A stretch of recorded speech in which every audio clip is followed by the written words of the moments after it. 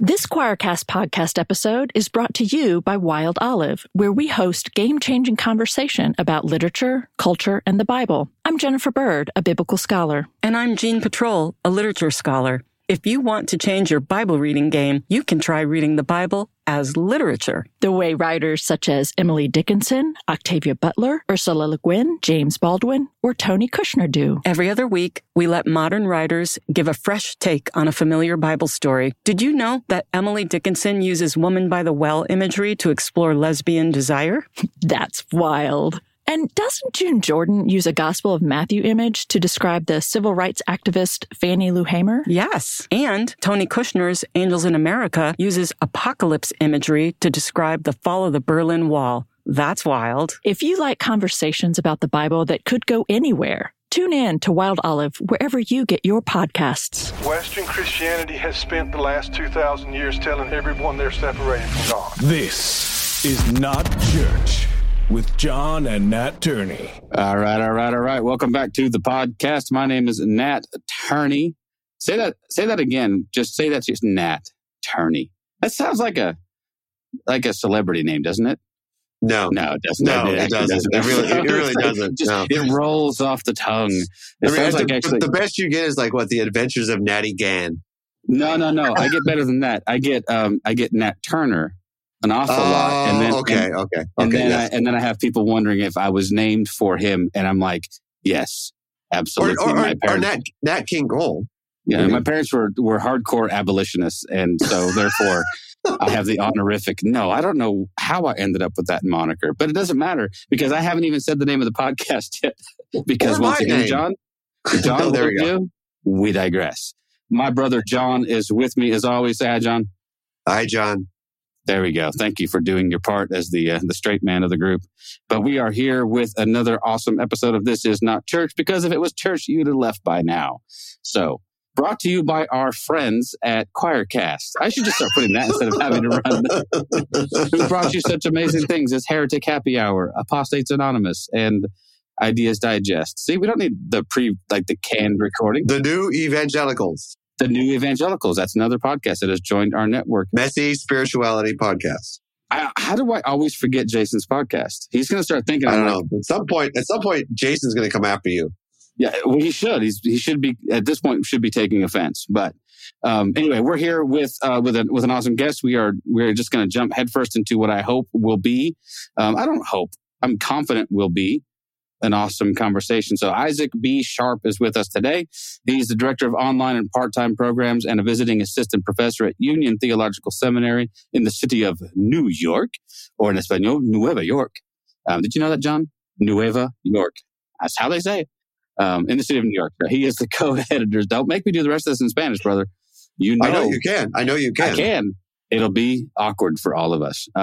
Anyway, as I was saying, he is the co-editor of Evangelical Ethics, a reader in the Library of Theological Ethics series, as well as Christian Ethics in Conversation.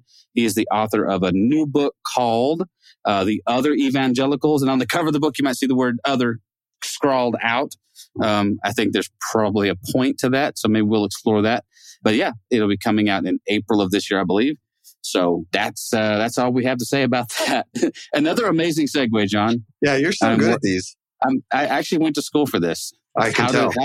How to deliver awkward segues, and that's all we have to say about that. So welcome to the podcast. How are you, sir? Yeah, very good. Thanks for having me. This is, other than my brief technical difficulty, hopefully we won't have to do that again. Yeah, no worries. Very excited to be here. John and I are well-versed in technical difficulties, having caused most of them so far. So we know how to come back from those. But yeah, we're glad you're with us. There's a lot to talk about. Your book is substantial. I'll say that much, and I mean that in the positive way. It's a large book. So that means it's going to be densely packed. It's more of an academic work. Is that correct? But John said it was pretty accessible, but is that meant to be more of an academic style work? Yeah. So yes, and I would say it's pieces carved out of my dissertation. Okay. Which was even more substantial would be the diplomatic way to put it. Yeah, for sure. It was incredibly long and sprawling dissertation, which included several other chapters about other other evangelicals that didn't make it into the cut for the book. But as we chatted a bit about, it is academic, but I hope accessible. I committed from the outset, as I was putting all the work in to this thing, that I wanted it to be accessible. So always was aiming in the crafting of the prose to avoid the big, long, technical jargony kind of stuff.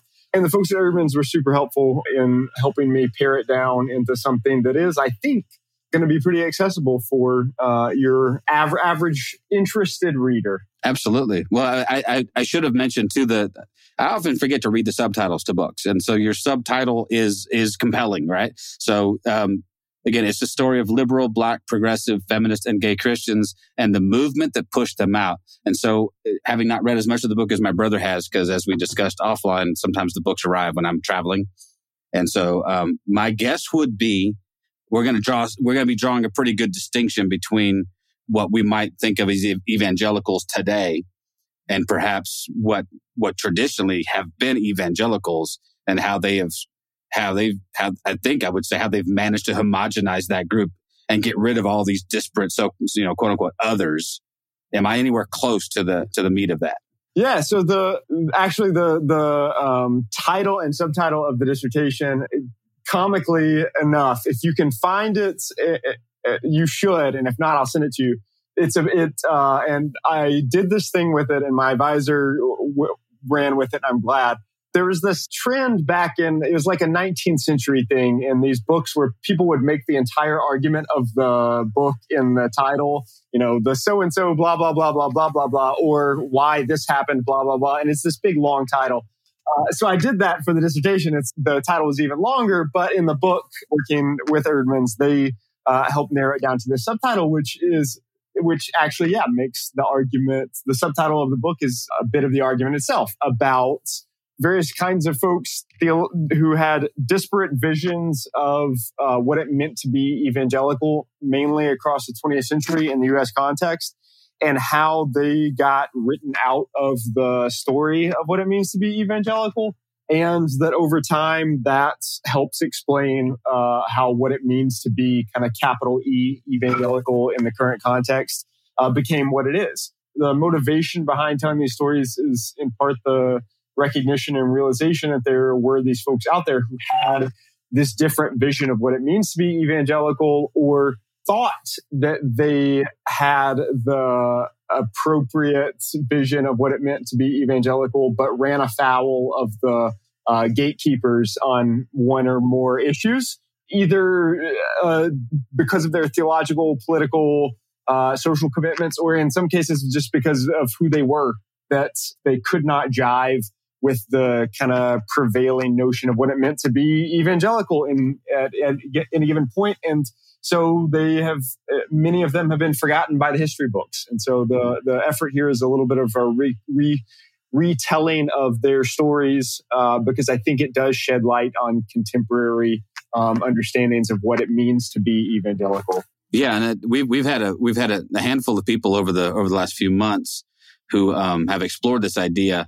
Kristen Toomey comes to mind, and Beth Allison Barr, Diana Butler Bass. And a lot of them have drawn this sort of line of demarcation of, without putting a specific date on it, but right around the time of the rise of the moral majority, right? Those folks come along and I believe religion's always been politicized. I don't think there's been a time in our history where it hasn't been to some degree, but it seems like there was a foundational shift taking place right around that era. And I lived through it. John and I both did. I mean, I was, at least a teenager when I began to hear the rumblings of the moral majority, who my uncle, by the way, told me was neither moral nor the majority. So I thought that was pretty astute. But that began the transition, right? Would you agree that that's sort of a transitioning line where we go from having an evangelical, which was a largely a religious worldview, saying, hey, I have a job to do as an evangelical, which is to proclaim the good news of Christ and to talk about that, and then turning it into this political voting block that has, like you mentioned, like very strict gatekeepers and its own sort of orthodoxy and everything. What's your take on that? Yeah, there's the rise of the moral majority, the religious right, this kind of stuff that comes around in the 80s. There's one of the chapters delves into that story of how evangelical identity became so politically partisan in the post-moral majority, such that by the end of the 20th century, to be capital E evangelical was to be aligned with the contemporary Republican Party in the U.S. That certainly was a turning point that happened with the rise of the moral majority, the religious right in the 80s. Although there were other aspects of this story that predate that. And some of the stuff that I do in some of the chapters traces things that were going on even pre-rise of the religious right. So it definitely was the case that there was a political turning point. But as far back as the kind of post-World War II rise of the neo-evangelical Renaissance, there was already this kind of gatekeeping going on. And so this is part of the argument that I'm making, actually, is that it was actually the case that there were folks who would have classified themselves as theologically progressive, who would have still claimed evangelical identity, meaning that in their mind that they're faithful to the gospel, the good news, but they are more theologically progressive than the neo-evangelical, neo-fundamentalist folks. And those folks got defined out of the category very fast with the rise of the neo-evangelical movement post-World War II. So part of what I'm doing in the book is arguing that this gatekeeping thing around evangelical identity is kind of the whole game in 20th century evangelical, the formation of this identity, that it actually began with this kind of gatekeeping around who was in and who was out. And you see it explicitly with like the formation of groups like the National Association of Evangelicals. The NAE, from the outset, defines itself in opposition to those, godless, progressive Christians who are selling the faith because they're in the ecumenical movement, right? So it begins with this like denigration of other Christians as not evangelical, right? The formation of the NAE and some of these organizations, Christianity Today is another example, begins with this motivation that there are Christians out there who have betrayed what these gatekeepers believe is the gospel and that they have to be defined out of the category. So that you get it from the outset that this is going on. And the most, the thing that most folks are most familiar with is the rise in the moral majority and the politicization. And that I reiterate throughout the book that certainly is one of the key pieces and becomes one of the most determinative, actually, is that evangelical identity becomes more closely aligned with like contemporary political conservatism than almost anything else. But I'm also arguing in the book that some of this line drawing and gatekeeping was going on even before that. Well, I mean, you also mentioned this notion of the modernism, right? With the rise of Darwinism, this idea that science has a place in all of this, right? So there is a movement within the church that some people accept this as part of the divine history, and then the other side's like, no, absolutely not. This is all evil. It doesn't fit within the biblical narrative. So you can even go back farther, right? Is to this idea, and prior to that, this idea of evangelical, which we all know traditionally and originally meant just preaching on the good news. So there's this idea that there was this group of what we would call evangelicals that goes back quite a ways, right? I mean, biblically.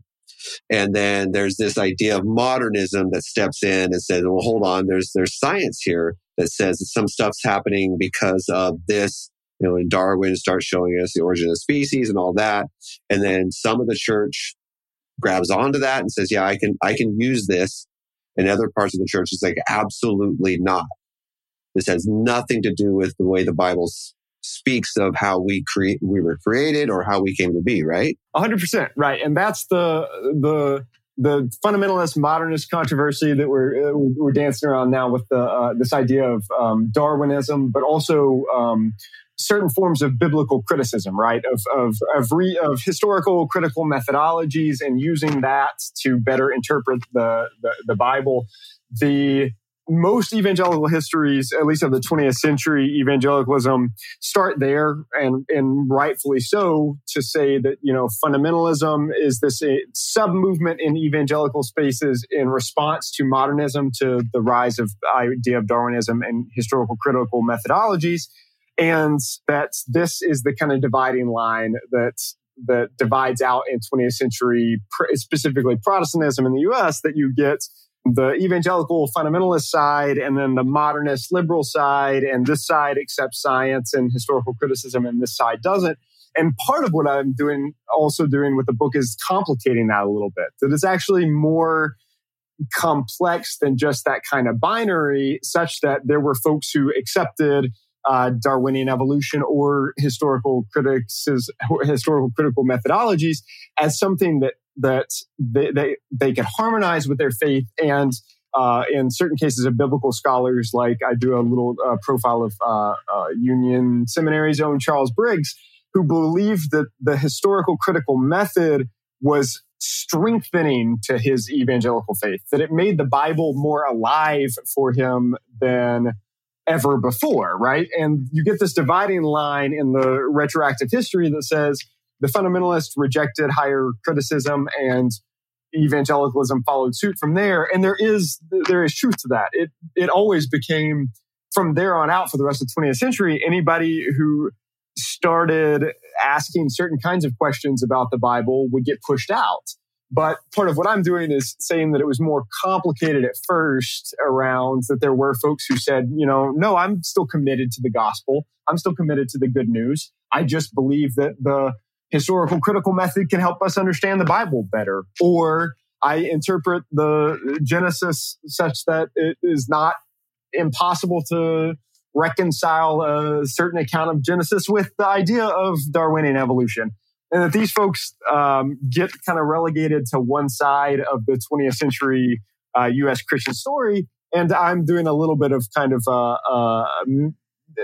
muddying the waters a little bit with some of that, to say that these folks really, some of them to their dying day, believed that they were as evangelical as any fundamentalist. Absolutely. Yeah. No, I think the waters always need to be muddied a bit, right? Because we can always do that retroactive thing where we look back and we do see, because there are seemingly two dominant sort of streams, this went this way, doesn't mean everyone went that way, right? It's always way more complex than that. But it almost strikes me as like our own little 20th century sort of version of pushing back against the Enlightenment, Like there were people who had always tried to reconcile their scientific views with their faith. And there were people who would always, there was going to be fundamentalists on one side who would always say there's no room for that at all. On either side of that spectrum, probably some who would say there's no room for any of your faith in this.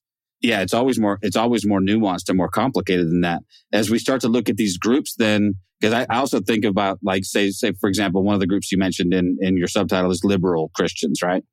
And so at the risk of being anachronistic and saying, bringing a 21st century understanding of what it means to be liberal, I'm thinking of people like say in Germany, in the Confessing Church, who were part of a liberal or progressive theological movement who saw themselves as the last vestiges of those who would push back against the Third Reich, while the rest of the church just sort of fell in line with the state. Are those the kinds of liberals that end up getting pushed out and marginalized?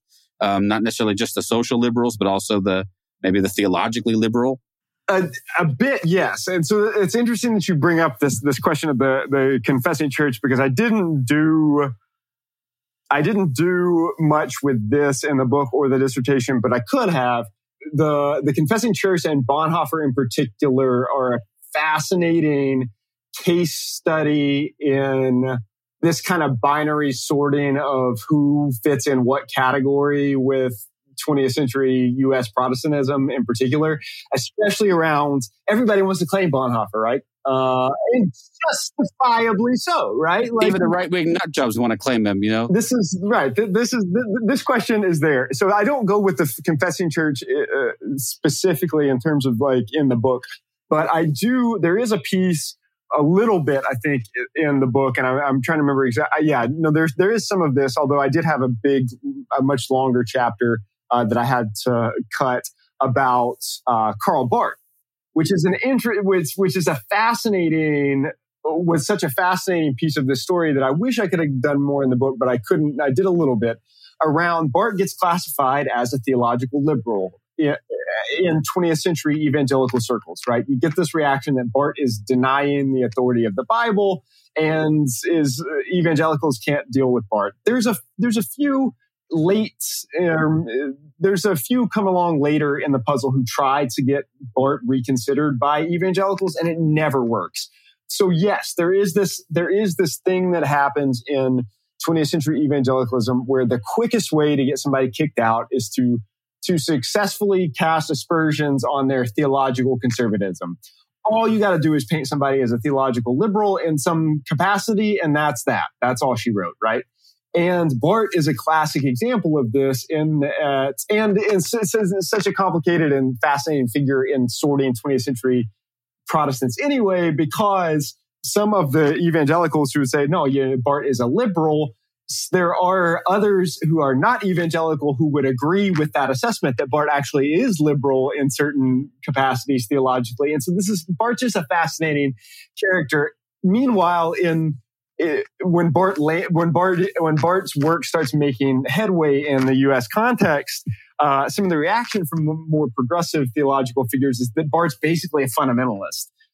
And so this is a fascinating character that is I did more of in the dissertation, but I touch on a little bit in that in the chapter about liberal evangelicals, because Barth fits in with that question of what can constitute capital E evangelical theology, right? That's a subtext that's going on with the book. That is this debate over what it means to do evangelical theology as opposed to just Christian theology or Protestant theology. Well, then you fast forward to today where anyone who claims themselves as an evangelical, first of all, they would say there's no such thing as a liberal evangelical. Those two titles cannot converge into one. Then it takes you into, the black evangelicals. So someone like Jesse Jackson, right? Can't be evangelical because he's liberal and he's black. I mean, he's got two strikes against him that says, okay, well, you're not truly evangelical because you're obviously liberal and you're obviously black.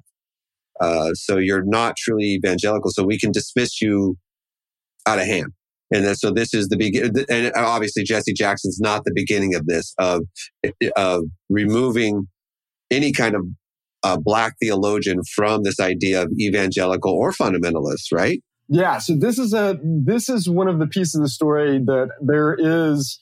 I'll try not to go too much of an academic wormhole here, but there is still a lot of work to be done, I would say, on 20th century fundamentalism, evangelicalism, and how that maps onto race, and both in the context of historic black traditions, but others as well. There are some folks who have started this kind of work. I hope that what I've done is a bit of an opening foray on some of this. But yes, so a couple of things in response to what you just said. One, if you all have not read Edward Gilbraith's Reconciliation Blues, this is a book that came out maybe 10 years ago now. I don't remember exactly the dates. Ed Gilbraith was, I think, one of the first, if not the first, black editors at Christianity Today. And he writes this book, Reconciliation Blues, about what it's like being a black Christian in capital E evangelical spaces. And he has this chapter in there about Jesse Jackson and his experience of trying to write a profile of Jesse Jackson for Christianity Today and how much flack he caught for that. And so this was an example of exactly what we're talking about here, right? This gatekeeping around who is in and who's out happens in subtle and not so subtle ways. And that is a prime example. Now, the folks who I talk about Ed Gilbraith's book and mention that in this book, but some of the folks that get profiled in the Black Evangelicals chapter are even their theologically conservative bona fides are even better than Jesse Jackson's would be, and they still have trouble finding room in evangelical spaces across the 20th century. So you get somebody like William Bill Pennell, who's this professor at Fuller that maybe not so many people outside of certain aspects of evangelical circles would have heard of. But he's writing these books as far back as the 1960s that are saying things. He's making claims like, I checked all the right boxes. I believe all of the things that you said I need to believe to fit within a evangelical space. I don't belong in the theologically liberal tradition. This is my theological home. And yet, every time something came up about race or about politics, especially for Black Protestants who historically have aligned with the Democratic Party in certain past certain points in the 20th century, in particular for obvious reasons. Anytime something comes up, in evangelical spaces, he would get poked. Right? Tell us what your position is on those marches. How do you feel about those riots and the disturbing the peace with Martin Luther King and those folks who are disturbing the peace and that kind of thing? And they would poke. He would say, I meet all of your qualifications, and yet my faith is always in question around certain things because of my race. And he's writing these books in the 1960s, and they come out from evangelical presses, and it is written out of most of the histories that there were this group of radical Black Christians in the 1960s and 70s who said, no, we are evangelicals, capital E evangelicals, but there is not enough space for us in the white evangelical world because they don't care about our people and they don't care about us, and there's a whiteness to the evangelical culture that the evangelical gatekeepers can't deal with it because they can't even see it. And you get these critiques coming out from certain Black evangelical figures like Bill Pennell, but also Tom Skinner in the 1960s and 1970s. So there's a current kind of, from my watching, I try to keep up with some of the stuff in current evangelical spaces. There's some reckoning around the racialization of evangelicalism right now. And part of what I'm trying to do in the book is saying this happened a long way back. These folks just got forgotten. Well, it's interesting too, because again, I lived through, I was born in 1971. Okay. So I lived through, my conservative years as a young teen, early 20s, listening to people like Reverend Jesse Jackson be disparaged, not just disagreed with. That would have been, but disparaged and denigrated and marginalized, and had their credentials as even Christians called into question. Even though I would actually put Jesse Jackson, as much as I know of his theology, firmly in the conservative theological camp. If you go check off the boxes of, like you said, what it means to be a theologically conservative evangelical, I bet you he affirms most of that, while being socially to the left, right? And saying, listen, I might find myself over here. I didn't know what to do with that as a 20-something white evangelical.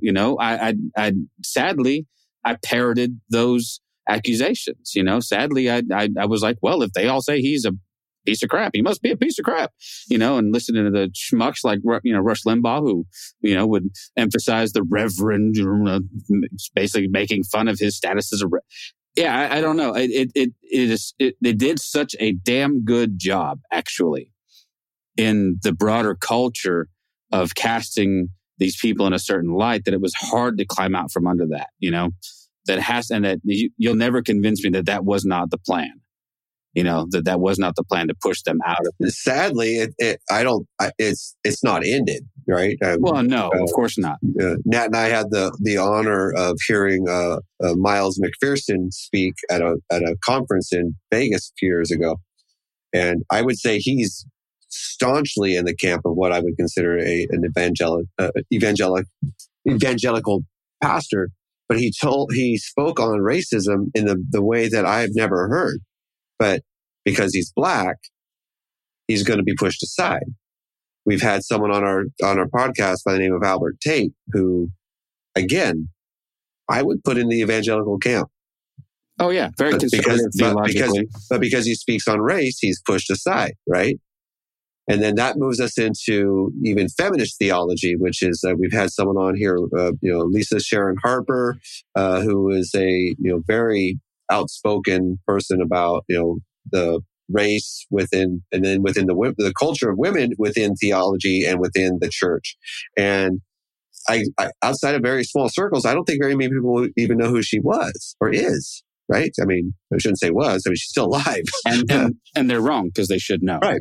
Or Christina Cleveland, who's someone else we've had on the podcast, again speaking very openly about the power of women in church, specifically Black women in church, and they are silenced. And so that opens this whole other can of worms, right? Where we create this scenario. We use Paul within the Bible, incorrectly, in my opinion, to tell women to be quiet. And not to speak in church. And so again, remove them from history, right? Yeah. So this is the point about disparaging, talking heads disparaging somebody's credentials as a Christian. There's a subthread of the book that is an argument around that's the evangelicalism and the evangelical movement in the 20th century U.S. context. Because it is, there's no official, it's not like the Catholic Church, right? There's not one official pope. It's this kind of, and scholars struggle to define evangelicalism for this reason, right? It's this disestablished kind of thing that is, the joke that, I think this made it in past the editors. In the book, it's like the judge says about hardcore pornography, right? You know it when you see it. It's hard to define, but you just you can feel it. So the thing with evangelicalism is part of the argument I make is that in the 20th century U.S. context, that this kind of disparaging of certain folks, that's how the identity formation functions a lot of times in evangelical spaces, because it's a competition sometimes for who can outmaneuver their theological opponents in whatever the power struggle is in whatever given moment, and paint them as insufficiently Christian, right? In these various debates. So another way of thinking about the book beyond the subdivision of groups is around certain debates among evangelicals, right? Over race or gender or sexuality, or as we were just speaking of, around feminism, right? That you get a debate in the 60s, 70s, and 80s around feminism in Christian spaces and specifically in evangelical spaces. This is also a forgotten piece of the puzzle that they got written out of the history, that there were these folks who said, with the rise of fights for women's equality in the U.S. context, that said, no, my belief in the full equality of the sexes in the home and in the life of the church and in the world is fully reconcilable with my Christian faith. And so, yes, I am a feminist and I am an evangelical, and there is no contradiction in their thinking around these terms. But these folks got absolutely decimated by the rise of the complementarian stuff, right? Like this is the thing. In some ways, the chapter on evangelical feminism is the shadow side of Kristen Dumais' book. That is the rise of this idea that of this close link between evangelical identity and this certain kind of strongman stuff, this misogynistic kind of stuff that is the Christianity. What it means to be a Christian in the contemporary U.S. context means to be a manly man, and women need to remember their place. That stuff won out over the evangelical feminist movement. But there was a movement. There was a movement of self-identified evangelical feminists that got absolutely marginalized in the evangelical culture, and they then subsequently, in most cases, are written out of the history. That's not. There are folks who have written about them, and I acknowledge all of that in the book. But they, in the kind of broader understanding of evangelical history, those folks are completely forgotten. That there was precedent for an evangelical feminist movement going back decades. Well, for me, the other part that is frightening is that complementarianism sneaks in, right? And now there are plenty of people firmly inside of the so-called, in the capital E, I like that phrase, by the way, in the capital E evangelical world, who would claim they're feminists. And what they are is complementarians, masquerading, right? And so for me, that's a pretty good parallel. To me, they're like feminist version of separate but equal. You know what I mean? It's like, okay, it's not like you have your part to play and your role to play, but we'll never put you in charge of anything. Just know your place. Right. Yeah. No, this understanding, this gender essentialist understanding of what it means to be capital E evangelical, 100% caught on, right? This became, along with stuff like political conservatism, this understanding of gender roles, this essentialist understanding of gender roles, basically of like mid-century white suburban gender roles, actually, is written into what it means to be a Christian, and such that one can make an argument that like the defining debate of contemporary evangelical theology has been the struggle for the folks who believe that what it means to be Christian is to fulfill this mid-century white gender roles. Those folks won the battle for evangelical theology, and so much of quote-unquote evangelical theology, capital E evangelical theology these days, is just shoring up defenses of that notion, right? Yeah. It's like apologetics for mid-century gender roles. That's what the purpose of evangelical theology arguably has become in many spaces, is making sure that that all of our theological points align in defense of that. And that didn't come from nowhere, right? Like this is the folks who were some of the original founders of the whole idea of complementarianism were very explicit about what they were doing. They were trying to fight feminism. They were trying to run feminists out of the church, and specifically out of evangelical spaces. They had a sense, they knew that there were that there was this rising sentiment of feminist beliefs in evangelical spaces, and they were very angry about that. And so they found this movement to fight back against it.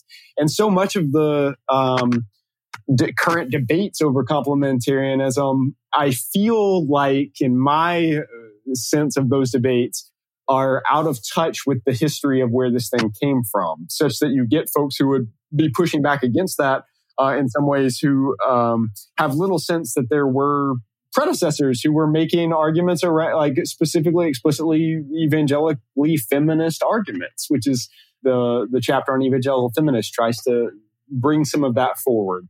So we were kind of discussing the rise of complementarianism as a way of pushing back against the sort of rise of feminism, right? Which was almost like, I felt like that was the capital E evangelicals' sneaky, not so sneaky in retrospect, but at the time sort of sneaky way of saying, no, we're feminists.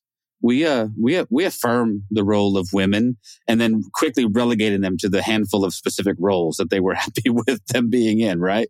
Yeah, so it's interesting you say that, because I don't doubt that in certain spaces that kind of maneuver would happen.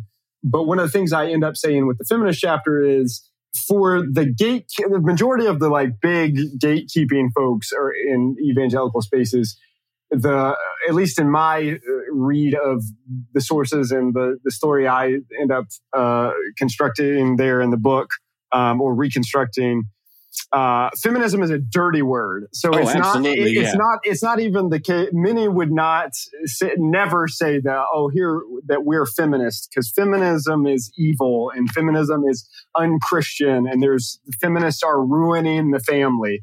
Now, the support of something like, yes, we affirm the spiritual equality of women as created equal in the eyes of God. Right. But right, that's the move I have seen in many of the sources around the complementarianism stuff, right?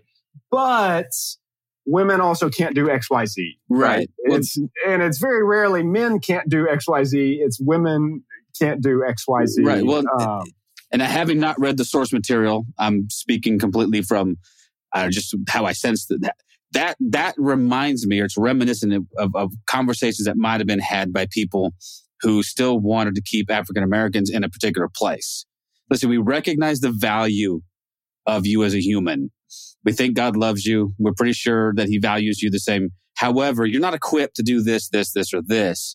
Let's all stay in our lanes here, right? There definitely is some of that happens around segregation in evangelical spaces in the 20th century, that you get these folks writing in places like Christianity Today affirming that,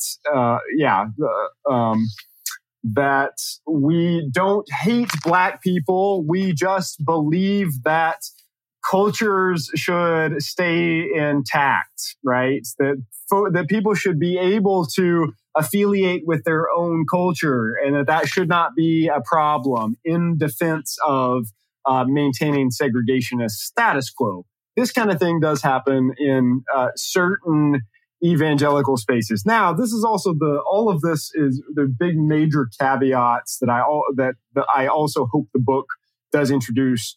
That is not just, these big, bad, evil, white evangelical gatekeepers, because there were folks who pushed back. Now, they mostly lost, but they were there. And I don't want to lose that aspect of these stories. And in some of the chapter about politically progressive evangelicals, for instance, the Alexander family is start the magazine that becomes The Other Side. They are white fundamentalists who have this kind of awakening around racism and try to push back. But to your point about separate but equal kind of thing, yeah, that certainly you could apply that notion of separate but equal to complementarianism, right? This idea that women are obviously equal before the eyes of God, but except that ideology won the day in evangelical spaces. And I know that there are certainly folks who are still out there working in those spaces trying to push back against that, but they have their work cut out for them. Yeah, and like you said, and historically speaking, they tend to lose, right? Complementarianism was like wildfire. It emerges in like the 90s, and then very quickly becomes like the major game in town in the evangelical world in terms of like marriage and family stuff. And it was the hot thing, right? And a lot of it was associated with the rise of the kind of young restless reform stuff and all of that. And it was never a secret that what this thing was, the rise of complementarianism, was anti-feminist. That was its whole reason for existence, was to make sure that they were fighting the scourge of feminism because it was creeping into their safe evangelical churches. That they were very explicit about that's what they were doing. And retroactively, some of these folks who were evangelical feminists, I think, get forgotten in a lot of these debates. Well, what's interesting to me too is it seems like we're then on the push for. Seems like evangelicals, again, capital E, are always on the lookout for the next acceptable group to marginalize, right? So let us rally around an issue. So whether it be, I remember people speaking out against the Equal Rights Amendment in the 70s and the 80s. That was a big deal. We could rally against that brand of feminism. Abortion becomes a pivotal issue for evangelicals at some point because the race issue is a it's no longer a winner, right? You're going to have to move off that. You're going to be way more subtle about your racism in the future. You'll be every bit as racist, but you're going to have to be more subtle about it. So we can begin to rally around abortion as something, and then I remember distinctly this rise of this talk about traditional families. So this was to me the natural consequence of the moral majority and all of these guys pushing so-called moral ethical into the preservation of the traditional American family, which I then think segues into how atrocious we've been to the LGBTQ community. Yeah, so this is one of that chapter about gay evangelicals is one of my favorite chapters because it's one of the things that has been written about the least. Although I will flag one. I do have to be on the lookout. There is a dissertation coming from a Princeton PhD student named William Stell, who's a friend of mine, about gay evangelical activism in the 70s and 80s, I believe, is his focus. Be on the lookout for that. He will have done a much more even thorough job than I have done. But this is one of my favorite chapters. And what ends up happening with that aspect of the story is, yes, there is this rise of this understanding of the traditional family as an important thing for evangelicals to defend. And it becomes a kind of hallmark of what it means to be evangelical. Meanwhile, this is where back to the point about this kind of binary thinking with 20th century Protestantism. The idea usually goes in the binary sorting that all of the mainline denominations debated homosexuality, and I do homosexuality in scare quotes there because, whether or not that was actually what the only thing they were talking about, and or because this is a pathologizing term that the LGBTQ community does not tend to use. So I'd scare quote that, but it's called the homosexuality debates. This is how they get described, right? And the binary sorting by religion scholars tends to say, oh yeah, mainline liberal Protestants had all of these debates over homosexuality, same-sex marriage, ordination of gay and lesbian priests and pastors. And evangelicals don't have this debate at all. There's something to that, but it's not the whole story. It's more complicated than that, of course, right? And one of the ways that it's more complicated than that is in the fact that there were folks who were gay and evangelical, both. And they said, I am gay and I'm an evangelical. And I don't see a problem with reconciling my faith in Jesus or affirmation of the Bible, the authority of the Bible, and my interpretation of a few passages, a differing interpretation than the majority evangelical gatekeeping thing. And these folks, the fact that this was a debate in evangelical spaces, that there were debates going on as far back as the 70s over what the evangelical position on homosexuality, quote unquote, would be, is completely written out of the histories of evangelicalism, because capital E evangelicalism, for many reasons, rightfully earns this reputation as virulently anti-gay. And it's a deserved reputation. But it's never monolithic, right? So you have dissent. You have these folks like this guy who I profile in the chapter, Ralph Blair, who starts this organization decades ago called Evangelicals Concerned, that is an explicitly pro-gay and explicitly evangelical organization that's there to support, at the time, was framed around gay and lesbian folks in evangelical circles.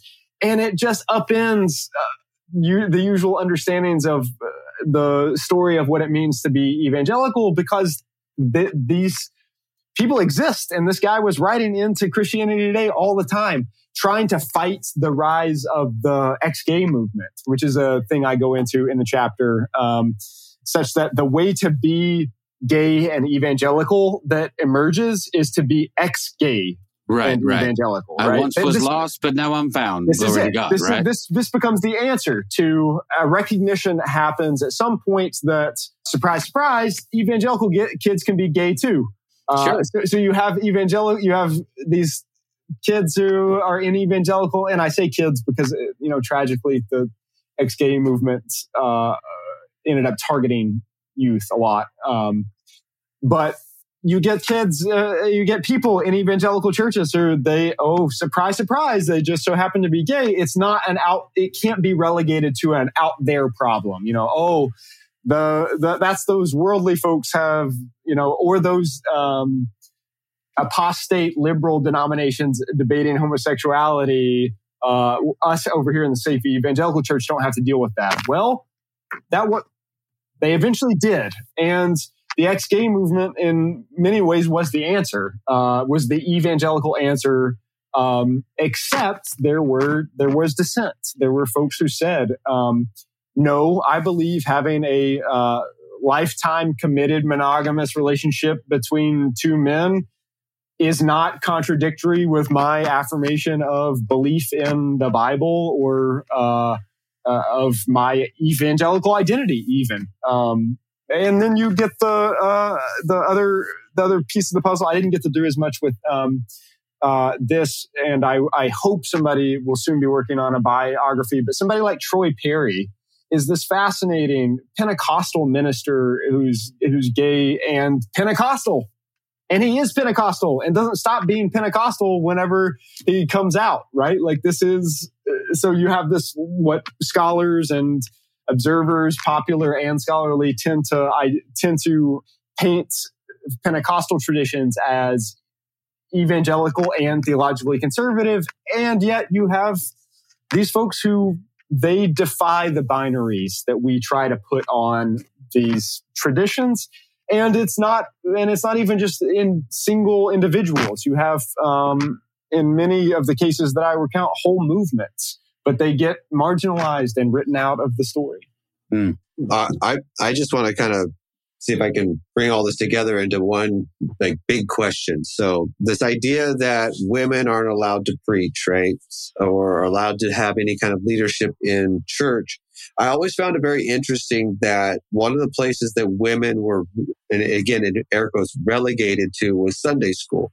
So I'm gonna try to paint a picture here of this. Okay, so you have this liberally minded or progressive minded woman teaching Sunday school, and she starts giving little topics here and there that don't really fit within the church mold, but it's things that she thinks are important for these children to hear. So move that forward, and now we move into what we call this deconstruction movement. So could we make an argument that the evangelicals have actually created this deconstruction movement by allowing women to be in positions to raise up the next generation to have an open mind to things like racism, homophobic ideas. And so that's why we're seeing these droves of people leaving the church saying, my idea of what is okay and not okay isn't the same as yours anymore. And could we make an argument that they kind of did it to themselves almost? It's an interesting question. I don't know that I would have the evidence to make the claim that it could be traced back to women teaching, which actually many of the conservative gatekeepers would love if that was the case, or they would love the argument because they could say, "Oh yeah, women teach it. When women teach, this is what happens," right? So it would that could be used to fuel their argument. Now that being said, it certainly is the case that there have always been, regardless of the fact that they were marginalized and were, especially in the capital E evangelical spaces, were so frequently told that they could not be leaders and preachers. The evangelical women showed up. Without evangelical women, there would not have been a 20th century evangelical movement. And evangelical churches, I think the sociology still holds here, are predominantly full of evangelical women. So without, if evangelical women just all decided to up and leave, that would cripple the movement. But it is the case, especially as when you identify teaching as the place that evangelical women are quote unquote relegated.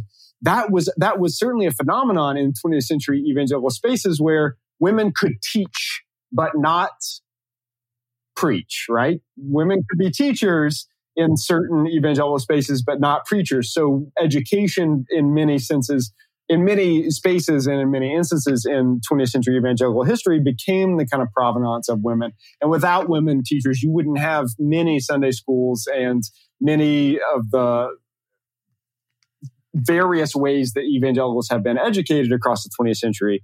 Now, if I have seen any kind of kernel of truth to your theory here around deconstruction stuff, there certainly are high profile women leaders in those spaces who are doing education, who are doing popular education, saying, this is not the only way to interpret the Bible, and you don't have to listen. You don't have to accept what your male pastor says is the only place for women. That certainly is currently happening. I don't know that I would say that it would be that we can attribute it to the teaching of women, because also so many women did. There's plenty of complementarian women who defend that ideology as rigorously or more so than the male leaders. In the rise of complementarian stuff, I write a little bit about this in the Evangelical Feminist chapter. You get folks like the Maribel Morgans and Elizabeth Elliots of evangelicalism were the star shining women because in part of what they defended, which was that women are supposed to be wives and mothers. And that is the Christian view. And you get, with the rise of complementarianism, Elizabeth Elliot writes chapters for the big, the Piper Grudem founding texts of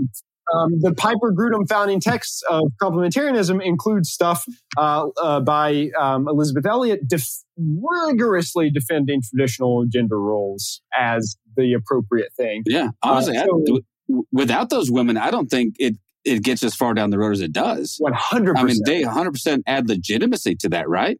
100%. To say, listen, otherwise it just sounds like men beating their chests. But all of a sudden you've got a bunch of women going, no, this is the way we're designed, and this is the way we're made, and trust me, we're happy here.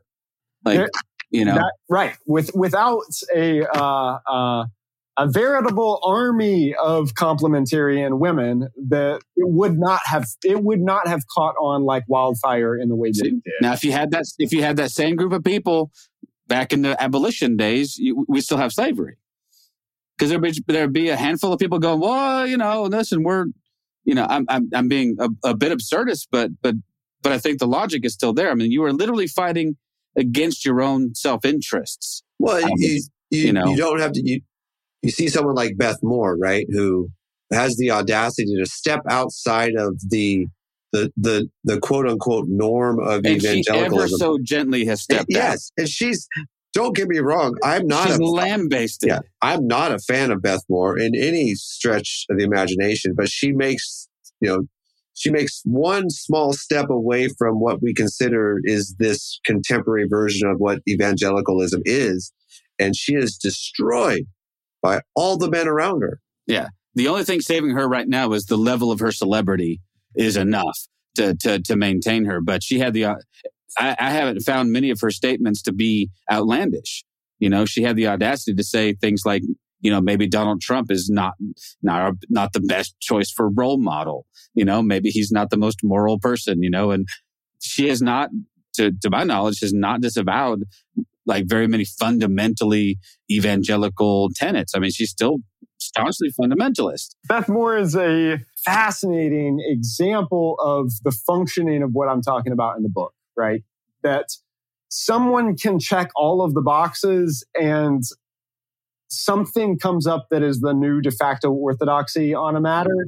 And if you step out of line on that, it doesn't matter that you've checked all the other boxes. All of a sudden, your faith is questioned and your legitimacy is questioned, and they try to push you to the side. Now, the problem with trying to push Beth Moore to the side is Beth Moore is arguably one of the most influential religious teachers of the last generation. Yeah, exactly. If you look at sheer numbers of people that Beth Moore has taught the Bible, it would be hard to match the level of influence that Beth Moore has had. And that is another complicating irony of this whole thing around evangelicalism, because she always, to my knowledge, never did it under the presumption that what she was doing was preaching. Yeah. Right? She was teaching. Exactly. She was teaching. And had a massive influence, far outpacing many of these male evangelical gatekeepers. And yet, right, still, to my understanding, has never disavowed any of the things that would constitute any theological definition of what it means to be evangelical. From my understanding, Beth Moore has never crossed that line, and yet in so many spaces became kind of persona non grata because of her willingness to step afoul of the prevailing political orthodoxy and cultural orthodoxy around, from my understanding, challenging folks who were supporting Donald Trump, but also stuff that she would spoke out around the massive sexual abuse epidemic in evangelicalism. When she becomes this defining characteristic that, okay, if she's not safe, no one's safe. If you can run afoul of the prevailing orthodoxy, if she can by small degrees stepping outside from that thing, man, I don't know, man. To me, that just speaks of the power of that group, that says, okay, you will toe the line. And even someone like Beth Moore, who was immensely popular, had she been someone of less, there have been others who've stepped out who've just been, like you said, you've noted, have just been decimated. Well, and then the most recent one, right, is the darling of the Christian music industry, Amy Grant. Oh, right? They kicked her to the curb a long time ago, right, John, though, because she got divorced. Yeah, but she, unfortunately, and again, it quotes, crawled her way back into the loving graces of the evangelical movement. But then she had the audacity to say that she's performing, right? She's going to allow her niece, who is gay, a lesbian, to be married on her property. Okay. So she's not even officiating. She's hosting a wedding for her gay niece.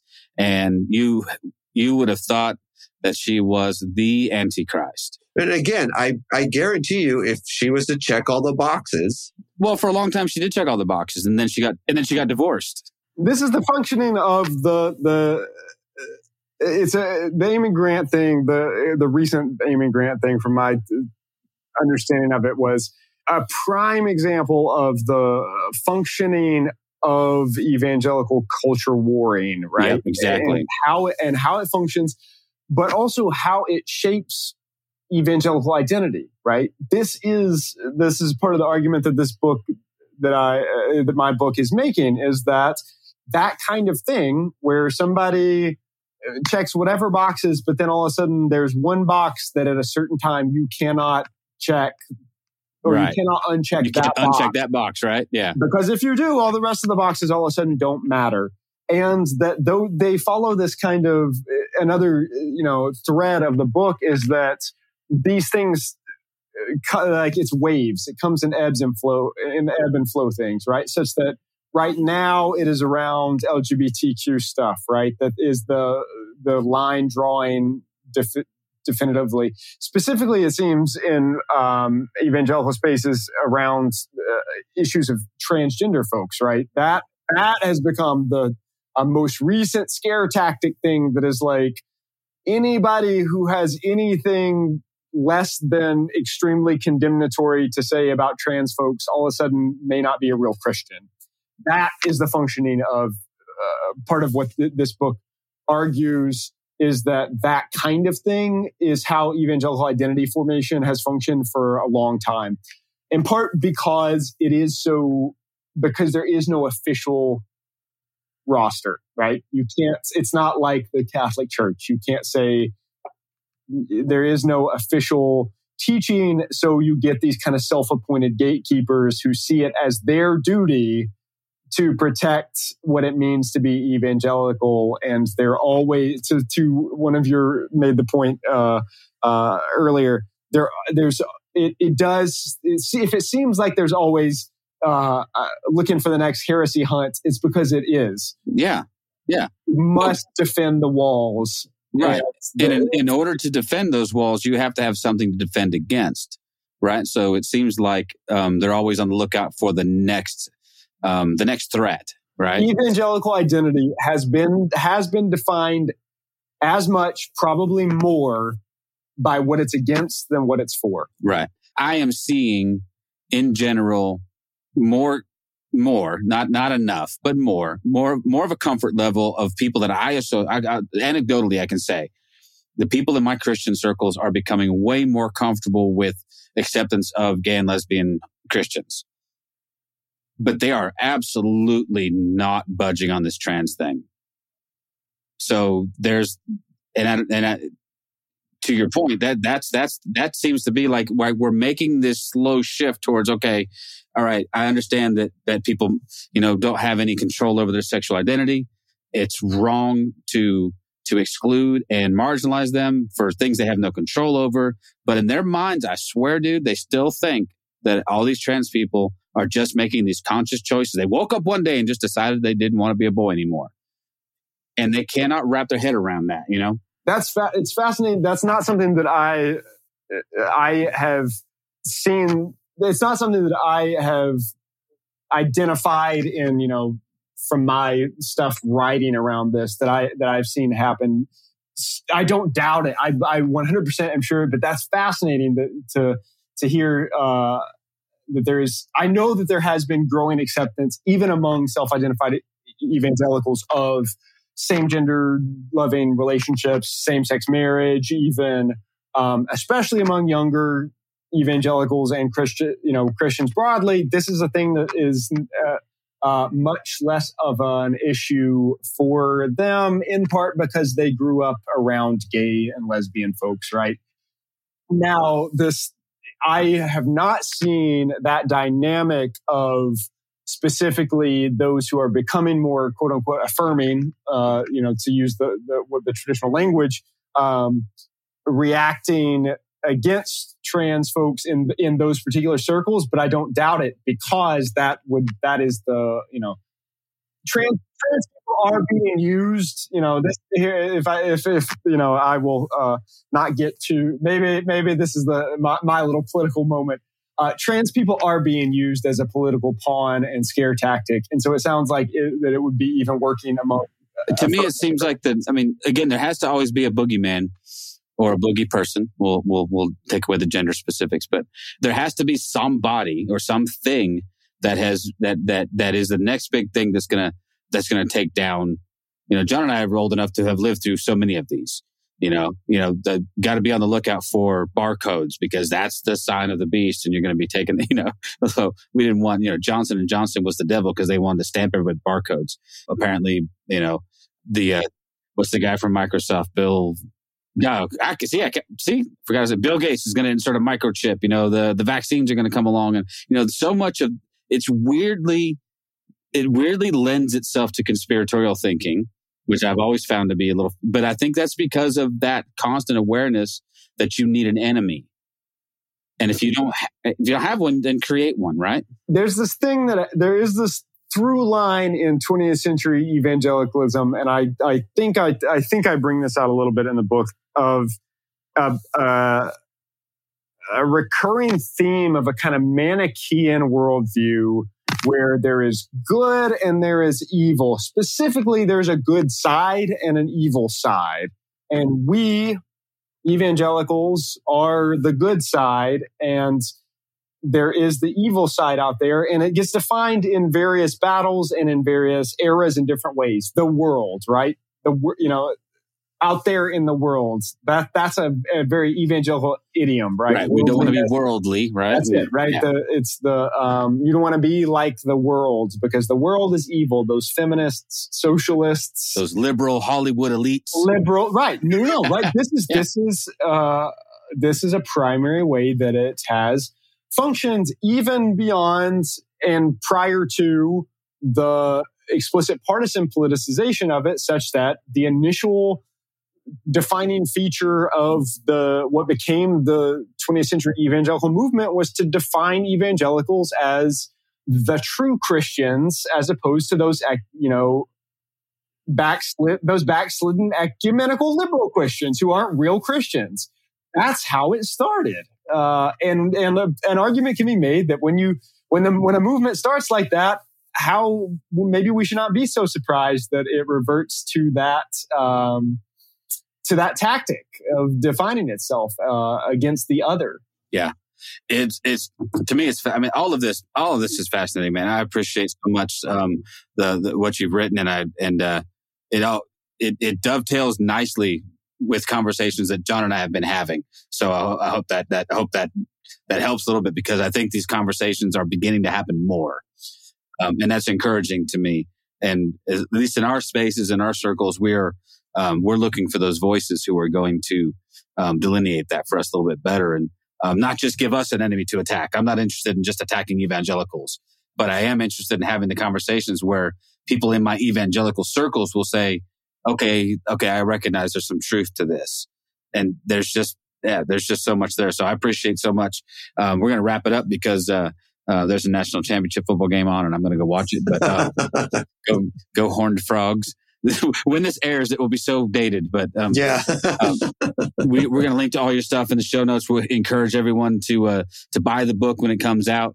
Don't pre-order it because we want to buy it on the day it comes out, so it cranks it up to the Amazon top of the bestseller list. We've learned that little piece from Keith Giles. Thanks, Keith, for if you didn't know that, pre-sales don't count towards your Amazon ranking. So encourage people to buy the book when it's actually available. You can sell 1 million copies in pre-order and it won't count because Amazon is down. Be on the lookout. It's coming in April from Erdman's, and I guess the line is available where all books are sold, wherever books are sold. So. Yeah, your book will be everywhere, man. I can't wait to see it on the last time we had an author on, Kristen Dumais on. And literally the next week, she was on the New York Times bestseller. I'm just saying correlation, causation. I don't know. But I'm not saying we did it, but I'm not saying you can't prove we didn't do it. So okay, it also could be that her book is amazing, and okay, whatever. But anyway, this is again, thank you so much for the conversation, man. I really appreciate your insights. Yeah, for sure. Yeah, thanks for having me. Thank you for listening to This Is Not Church. Be sure to rate and review the podcast on your platform of choice. If you would like to partner with us, visit patreon.com/thisisnotchurch, where you will receive exclusive content such as early access to episodes, videos of upcoming episodes, and live Q&A sessions. Be sure to check out our Facebook group or follow us on Twitter and Instagram. All the links are in the show notes. We'll be back soon with another episode.